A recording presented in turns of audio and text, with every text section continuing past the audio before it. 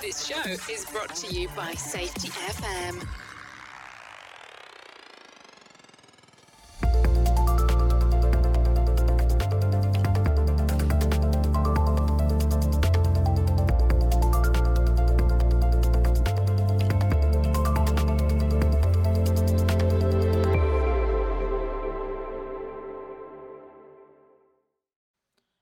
Hi listeners, this is Brent Sutton. Welcome to episode 9 of the Practice of Learning Teams. On today's show we are joined by Sam Goodman, the podcast host of the show The Hop Nerd and author of Safety Sucks. Sam shares his views on how to make safety suck less using learning teams in part 1 of this 2-part series. Strap in as Sam shares his views, and parental guidance is not required. An organization that has more recently become very hop-based over the past several years. Seeing them kind of evolve to the point of understanding that learning teams are just one of the tools in the bag, I think is an interesting thing to see, right? You see these leaders that are coming up with various different things. It's, you know what? I'm just going to have a meeting where I'm going to sit down and listen to people. Like, that's a learning tool too. Absolutely. You can use that. That's absolutely something you can use. Yeah. You know, even the old wacky meeting that's like, hey, we got a problem. Everybody bring 2 ideas on a sticky note. That's a learning team. That's a way to learn. Those are all bits and ways to learn. And absolutely that's a, you know, those are different tools that are in the bag, just as kind of where we're going. I mean, in RCA, you know, we use RCA, ACA, different processes in kind of the utility space for just about everything, unfortunately. Yeah. We're kind of learning how to use all these different tools now and to understand that different tools work better in different areas. But just understanding that we can open up that bag and there's tons of different ways that we can actually go out and kind of squeeze that to get the juice out, right? There's a lot of different ways we can go out and actually find out the learnings that we need to find out. But the conversation we're not having is how do tools become weaponized? Yeah, exactly. And we feel quite strongly that it's through a lack of knowledge and understanding. It's those lack of soft skills. It's because we're not investing in our people to do the best with it. So if you leave someone to do their devices, why are you surprised that they weaponize even with it? that, I tend to always fall back to the underlying assumptions and then to the values of the organization, right? I lean heavy into Todd's 5 Principles book. You know, leaning back into that. If your underlying values and principles are I don't want to even necessarily use the word correct, but better. Let's just say better. Yeah. Because if the organization truly believes that blaming people fixes things, it doesn't matter what tool you put there, right? It doesn't matter because the tool's a very surface level thing, right? Even the skills in between those values and the tools are still mid surface level, right? Mm-hmm. So if you kind of have this shared understanding within the organization that, you know what, if we blame, that really does some good stuff. or if we even to kind of the first kind of point here, you know, that error is pretty normal, right? If the organization believes that every human error is preventable and everything is preventable, and we start from that square on the board, I don't know if we get very far. No, I don't think we can get very far at all until we change those kind of underlying beliefs and assumptions. But everything has a bias. For sure, yeah. The question is, which bias is more healthy than the other bias? Right, yeah. Yeah, we're driven. Reshuffling the deck of biases. Yeah. Your bias, you formed a bias, I form a bias.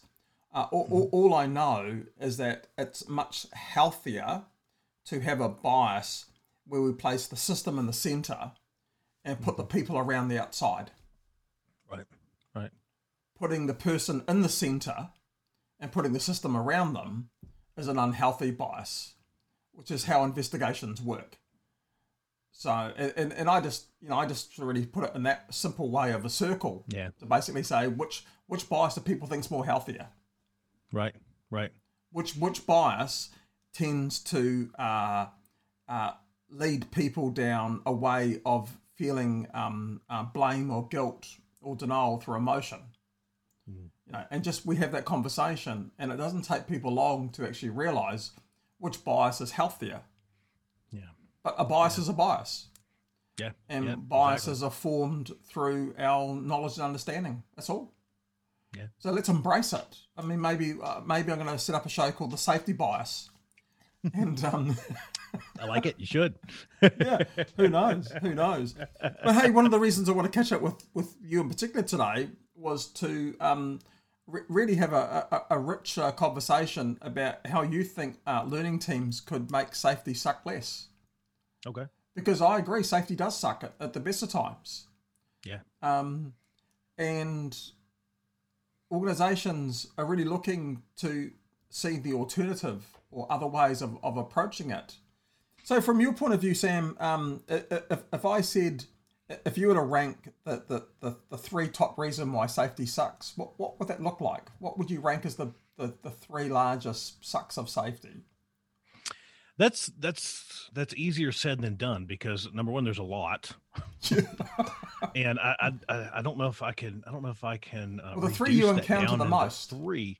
But let me I'll start with a piece that I've been ranting on quite a bit, and that's just the role of the safety practitioner, Right. and the Yep. way that fits within industry organizations, all of that bit. Because what really surprised me is that, spending the majority of my time and career in power generation and transmission and distribution and large utilities and power maintenance and construction, everything tied back to power generation and moving power to homes, and all that there.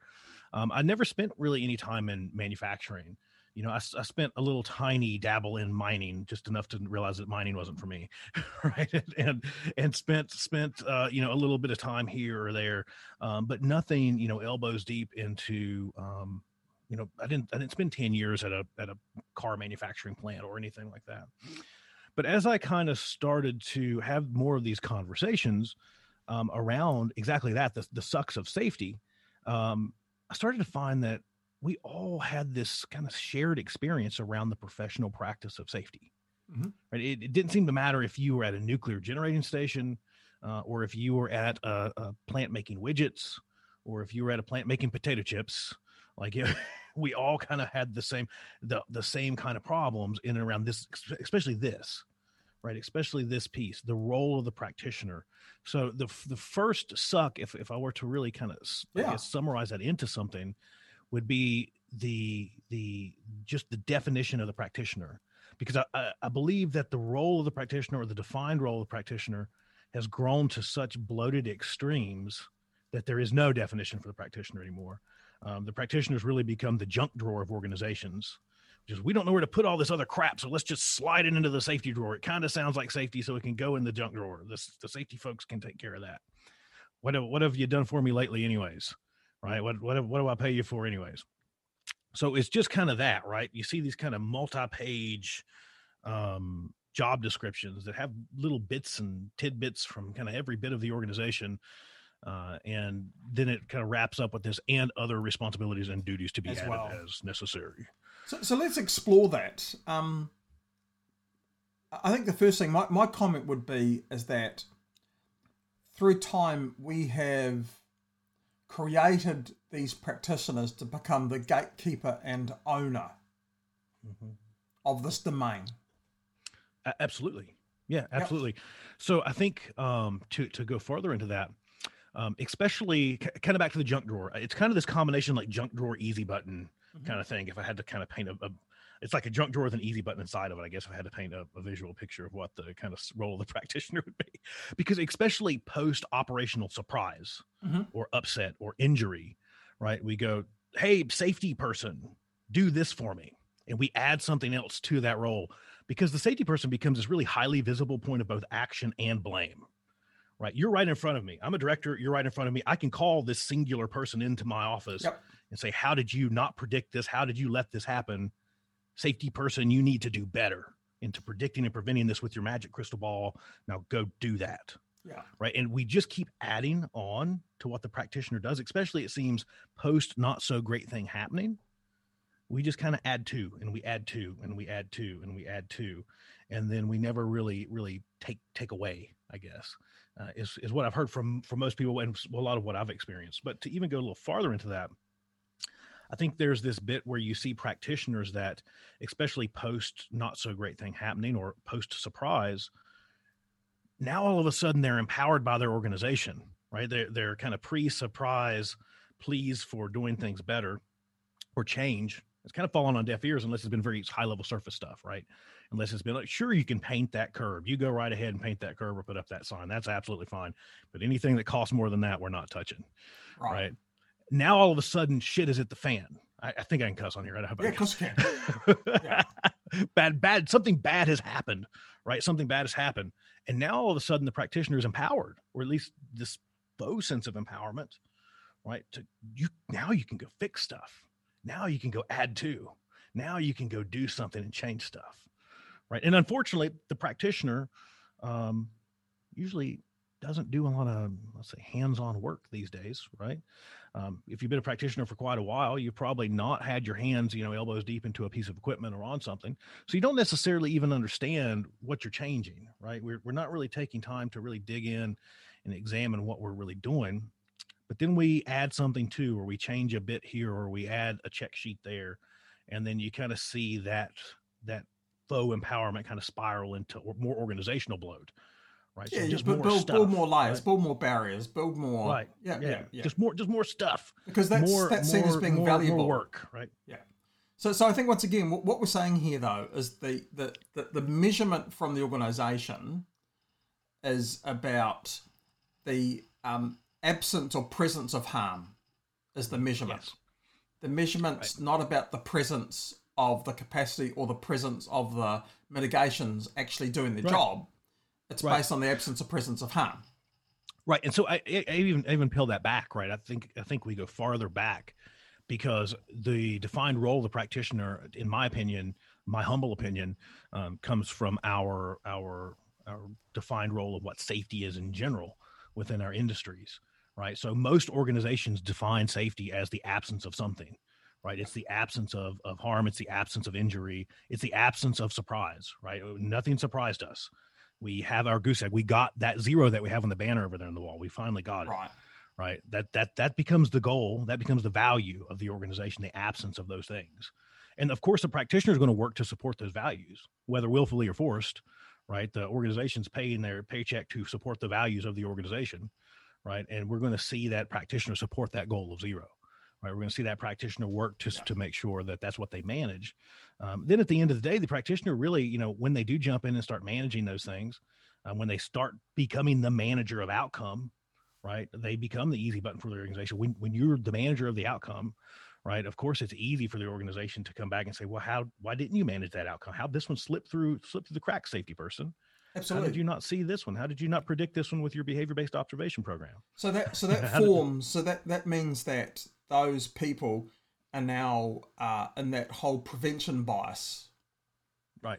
So they're forced into this. Right. So when they're looking at the hazard now, their whole circle is about prevention, that prevention bias. Right. And that drives that behavior. And exactly. As the expert, because that's what they're being, they've become the prevention expert. As the prevention expert, when that prevention hasn't worked, then that must lead to more barriers. So let's put more layers into it as a result, which is quite interesting because, and you can see how this has happened. I don't know how popular things like risk bow ties are in the US, but they're a classic piece of shite. Okay. We share the same struggles. I'll just put it that way. It knows no border. Absolutely. This problem expands globally. but obviously the more we can jam on the left side, the less we have to worry about the right side. Right. Now, in the dark world that I have to live in, dealing with fatalities and major harms, I've yet to have a fatal where the risk register didn't say that the consequence was life-changing. Right. And I find there's some interesting irony. So when someone is killed or seriously harmed in the workplace, when you go back to the risk register, it said the likely consequence of that hazard is death. Yeah. Well, I can't think of a single, and I'll go here. I can't. Sure. I'll go here. I can't think of a single task in a power plant that might not result in death. Yeah, that's right. So when it does happen, why are we surprised? Because it was in your risk register. Right, and I think that's probably where we see that, right? Is that of course, everything. One of the most dangerous things in the power plant is the bazillion stairs that you walk up and down every single day. And it's the one piece that no one ever really thinks about. Yeah. Right. But it could absolutely result in an occupational fatality Sure. pretty quick. Right. Very, very quick. But it's those situations, right? And you'll have, I unfortunately have experience with fatalities as well. You live in that world quite a bit more than probably what I do. But 1 or 2 a month. right. It's just say it seems like, I've lived in the occupational fatality world about once every so many years. Mm-hmm. But it seems like just about all of these fatal or life altering events were so outside of our imagination that could happen. Right. It seems like just about every event that I've had experience with, no one would have ever imagined, right, that would actually occur. Was the result? Is there potential for death? For sure. I could walk outside and get hit by a bus. Mm-hmm. Right. There's a potential of death if I stay in my house. I leave my house. If I wake up alive, there's a potential for death. Right. But the actual events, it just never seemed like that when we looked at those that it was a surprise. It was always a surprise because if we could have predicted it, if we would have thought in a million years that it would have resulted in a fatality, we'd have done something about it. Oh, look, of course, and the worker seldom, if any time, knowingly did that either to do that. But what's interesting is how the hazard released energy was well known. Right. So, I'm yet, and I'm not suggesting that people should be encouraged to do this, but I'm yet to find a new hazard that has killed someone. Right. They are all well-known hazards with well-known controls. Yeah. Now what I see quite often is either the circumstance of the event or the event itself. It could be that the assumptions were wrong, or what I'm seeing more often is that the event exceeded the design limits of the control. Right. Okay. And once again, that comes back to the fact that when we look at risk, because we form this bias of prevention, my belief is that we should actually start with the right side of the bow tie. Yeah. We should start with an event has occurred. Yeah. Yeah. It's even just shifting that mindset to the understanding that all prevention will fail at some point. What has to fail. Right. Yeah, exactly. And so many organizations double down on that side, as we kind of talked about prevention bias a little bit, to where we're so convinced that prevention is the end all be all that we don't think about the other side at all. A lot of times, what happens when that energy does move? No, it can't. It can't, because we've done all this to prevent that. It would never happen. We don't think on the other side of that how to actually recover post moving of energy, post fatality producing anything. Yeah. Right? We don't think on the other side. We just make the general assumption in a lot of organizations that no. We're just going to invest all of our time, as we said, onto that side, onto just focusing on prevention, that we don't think about what happens when something actually reaches out and tries to bite us. Correct. And that happens more often than not. Right. And I think that's part of the issue. But at the same time, we're not having that grown-up conversation with people either. Yeah. So what I see is that because we start on that prevention side, we form this bias, and it becomes a bias of denial. Okay, which is part of the challenge, because organisations struggle if you say to them, if you start on the right side of it, that the event has happened. How do you respond? How do you recover? That's asking them to accept it. And they really struggle with that shift in mindset. Mm-hmm. Yet the reality is, if we go back to it, the consequences never changed. Yeah. So when it does go wrong, and then you show them in the risk register where they said, well, you predicted a death. And that's the language I use, because that really horrifies them. Yeah, of course it does. Yeah. Okay, because that's what your risk register is. It's based on, odds, prediction. Right. Why are you surprised? Yeah. Yeah. So what we find is that, and this is where I can sort of shape it from a learning team perspective, is that how do we shift that practitioner from being that expert, that gatekeeper and owner? How do we shift them to be a facilitator?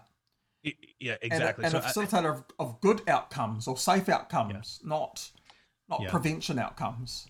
Yeah, I think because we're unpacking a few different bits there, and I think it is important to recognize that, as we kind of said, in this kind of current defined role of the practitioner, they're almost they're promoted to kind of this guru, to this prophet, Yeah. to kind of this centralized this really this centralized person that contains all of the safety knowledge for the organization. And then when I need a safety answer, I can go up on high to the safety office and ask the guru, and they'll deliver me holy wisdom from the safety office. Right. And so just number one, kind of going back to that definition, just number one, that just seems really dumb to me. Right. That we're gonna basically take all of the knowledge from the folks that actually do work and invest that into a person that doesn't actually do work, but has a book that tells them how to do work. Mm-hmm.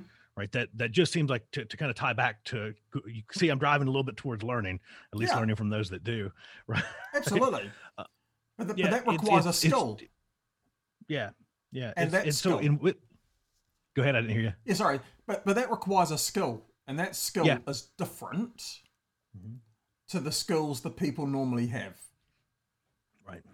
And the thing that we talk about is that a good practitioner needs to be able to ask, needs to be able to discover, needs to question, needs to be able to reflect and resolve. But those skills are different, say, for instance, doing an investigation.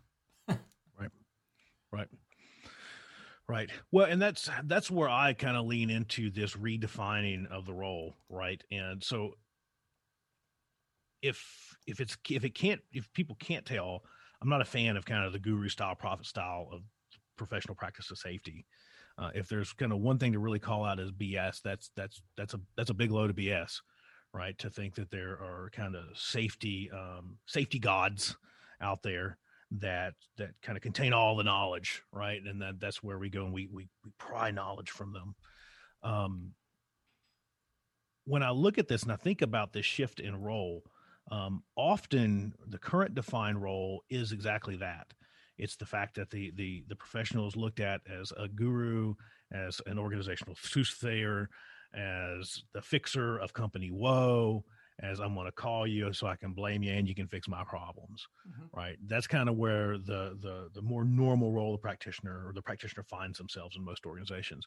And I think you're exactly right. When I close my eyes and I imagine what the safety practitioner should be, it's not that. It has a lot to do with being a facilitator, and it has a lot to do with being a team member, and it has a lot to do with being a creator of teams, of someone that bridges gaps and brings people together and facilitates learning and facilitates conversations. When I really think about what the role of the true safety practitioner, it's really a reshuffling of that deck, right? Currently, if you look at the kind of the levers of or the set points for where, the things that are high level importance for safety practitioners currently, you've got compliance turned to 11, right? you've got traditional safety turned to 11 in a lot of ways. You've got all these bits and pieces there, and learning's turned way down low, and all these other little bits and pieces that we know are probably way more important just are turned way down low. And is compliance always going to be a role of a safety practitioner? Probably to an extent, right? As long as there's laws that we deal with, and as long as governments are a thing and they impose rule upon us, then we're probably going to have to deal with certain bits of regulations and laws and compliance. But for me, and I get a lot of heat for saying this, it's that compliance just isn't that important compared to all the other stuff, right? Compared to all the other bits, compliance probably goes way farther down on the list of importance, and learning moves way up towards the top. Yeah, right. Look, absolutely. I mean, compliance is exactly what it means. It means it's the expected minimum threshold. Right. I say to people that compliance is a trip hazard because the bar is set so low. Yeah. Well, the fact of the matter is that we've completely saturated that approach. I mean, how much more can we squeeze on compliance? It's not getting us anywhere, right? It's not going to push us any farther, right? Complying harder is not going to push us any farther. new laws, new regs, and new compliance is not going to push us any farther. Well, look, it never does. Sadly, we're next month is our 10th anniversary of one of our industrial disasters called Pike River, where 29 people lost their lives, and was a major reason why we amended our laws. I can share with you, the stuff we focus on, the stuff we're doing now, we're back to business as usual. We're waiting for the next disaster to pop along. Sure. But if we go back to that person, that practitioner, we use the language that part of that practitioner's role is to co-create and co-construct that learning opportunity. Yeah. Mm-hmm. Okay, because they've got to be involved in the learning process, but you're correct that they're not the person that's giving the learning. I'm really keen to build a range of safety robes that people can wear to get in the evangelical status that they want. And of course, we'll make sure that they've got some reflective strips, and they're also made of some fire retardant material, just to make sure that, I would like, yeah. Oh, trust me, I get it. Trust me, I completely get it. I've spent a good portion of my time arguing with organizations over the need for fire retardant face coverings. So trust me, I know all about this. But I think a nice robe, or in some I want one states, of those hats. I want one of those big pointy hats. Oh, great! Look, I'm sure we could also develop the safety onesie for those that have to end up doing the night shifts as well. We should do the what was it called? The Snuggie, the safety Snuggie. The safety Snuggies, that's right. We could do all those things. High vis safety Snuggie. I think that would be the way to go. But the challenge is, where do we give those practitioners that opportunity to gain those new skills? Because it's all well and good for us to say, once again, I find there's some irony. I don't blame anyone. Okay, because we create this environment, but if we're saying that these people have got it wrong and we want them to get it right, how do we get them to get down that pathway without blaming them for being the position that they're in? Because they're an outcome. Exactly. For me, I'm always leaning back towards the assumptions, right? I'm always going back to the underlying assumptions. So I think if we want to get there, we have to get to the point of actually redefining what safety means to an organization. And we already said what that is a couple times, right? We could say it's a presence of capacity. I've gotten to the point of just saying safety is a presence of defenses, right? But it's calling it for what it is. Safety is not the absence of negatives, right? It's the presence of capacity, right? It's the ability to fail and recover. Yeah. Right. It's the ability to fail and recover gracefully. Yeah. Right. That's what safety truly is. It's not a goose egg or a 2 or a 1.75 or whatever other freaking number we want to come up with to throw at it and say is good and what's not good. Right. It's really the presence of things, not the lack of things. Right. So I think, and I think anybody that listens to you and pretty much anyone that listens to me probably of like mind when it comes to that redefining of safety, I would say.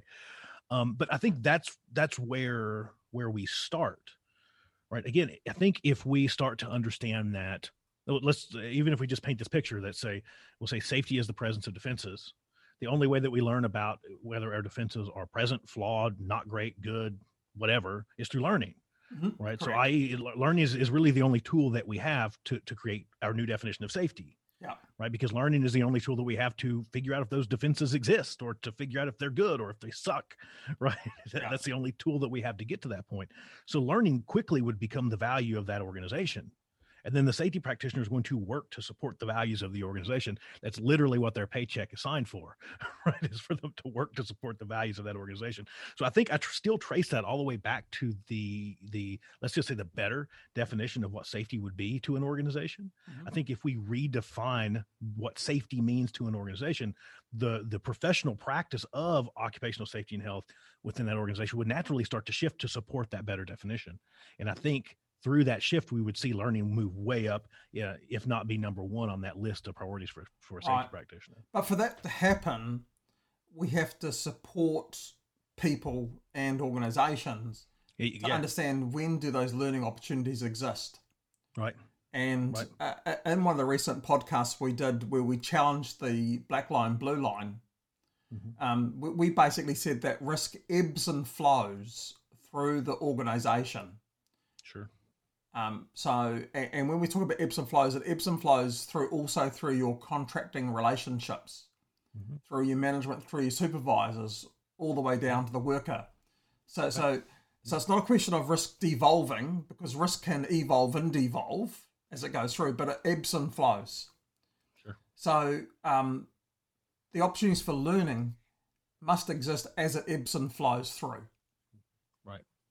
And that ebbs and flows through the eyes of the person and their belief. So, we talk about workers imagined, workers done as being the either end. I think they're the outliers. Yeah. And they're the outliers you see when shit goes wrong. Okay. No surprise, because that becomes obvious. Yeah. But in between that, there's some other things that exist. Yeah. The ones that we've been exploring recently is this concept of, workers thought and workers disclosed and workers reported, which also shows you where the ebbing and flowing is going on in that. Yeah. But how do we seek those learning opportunities where we're having to use alternatives to what we do before? So, people say, well, if I spend hours or days doing investigations, I can't spend hours or days doing learning opportunities, because that's their perception. Yeah.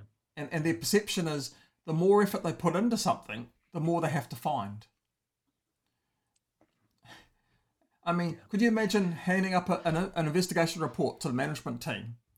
I spent 2 weeks of my time and here's one corrective action. How would that sit with them? Well, and exactly. So it's some of it's still shaping some of those beliefs, right? At the leadership level. That's one of the harder conversations for managers in particular. I'll just say higher level managers or directors and above, especially at the executive level. It seems to understand that, bold statement here, not every event warrants a corrective action, right?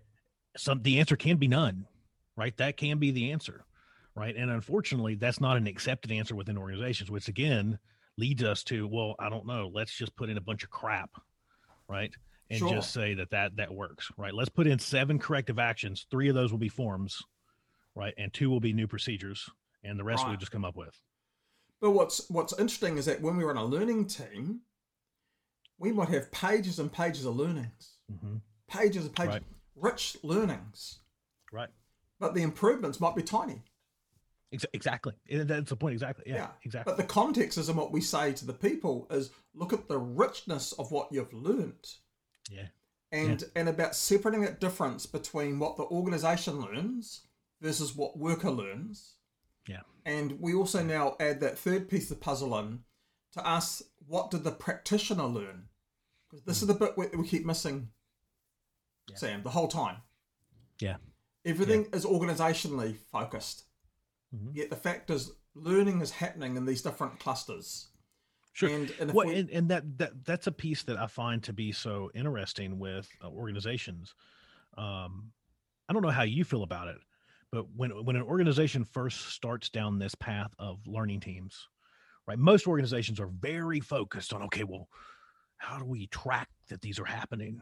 And how do we retain all this information? And then how do we take that and then spread that across all of our different locations throughout our entire fleet? Let's clone them all. Right. So and again, exactly. Right. Or it's not even just the point of sharing. It's to the point of saying, okay, how do we make this corrective action that was very particular to this specific location work everywhere else because it's that good? Right. But they get to the point to where they're almost fearful of learning teams that happen without them. Right. This is kind of where I'm going, is that to me, this is where I don't know your feelings on it, but when I walk into a location and go, hey, let me tell you about these learning teams that we did. Right. And it's not even gotten to the point of involving the organization yet. They're doing like these guerrilla learning teams, right? There's like, we can learn something there. To me, that seems like a pretty good spot to be in if people are starting to, it seems like a pretty good sign that we're moving in the right direction. Let me put it that way.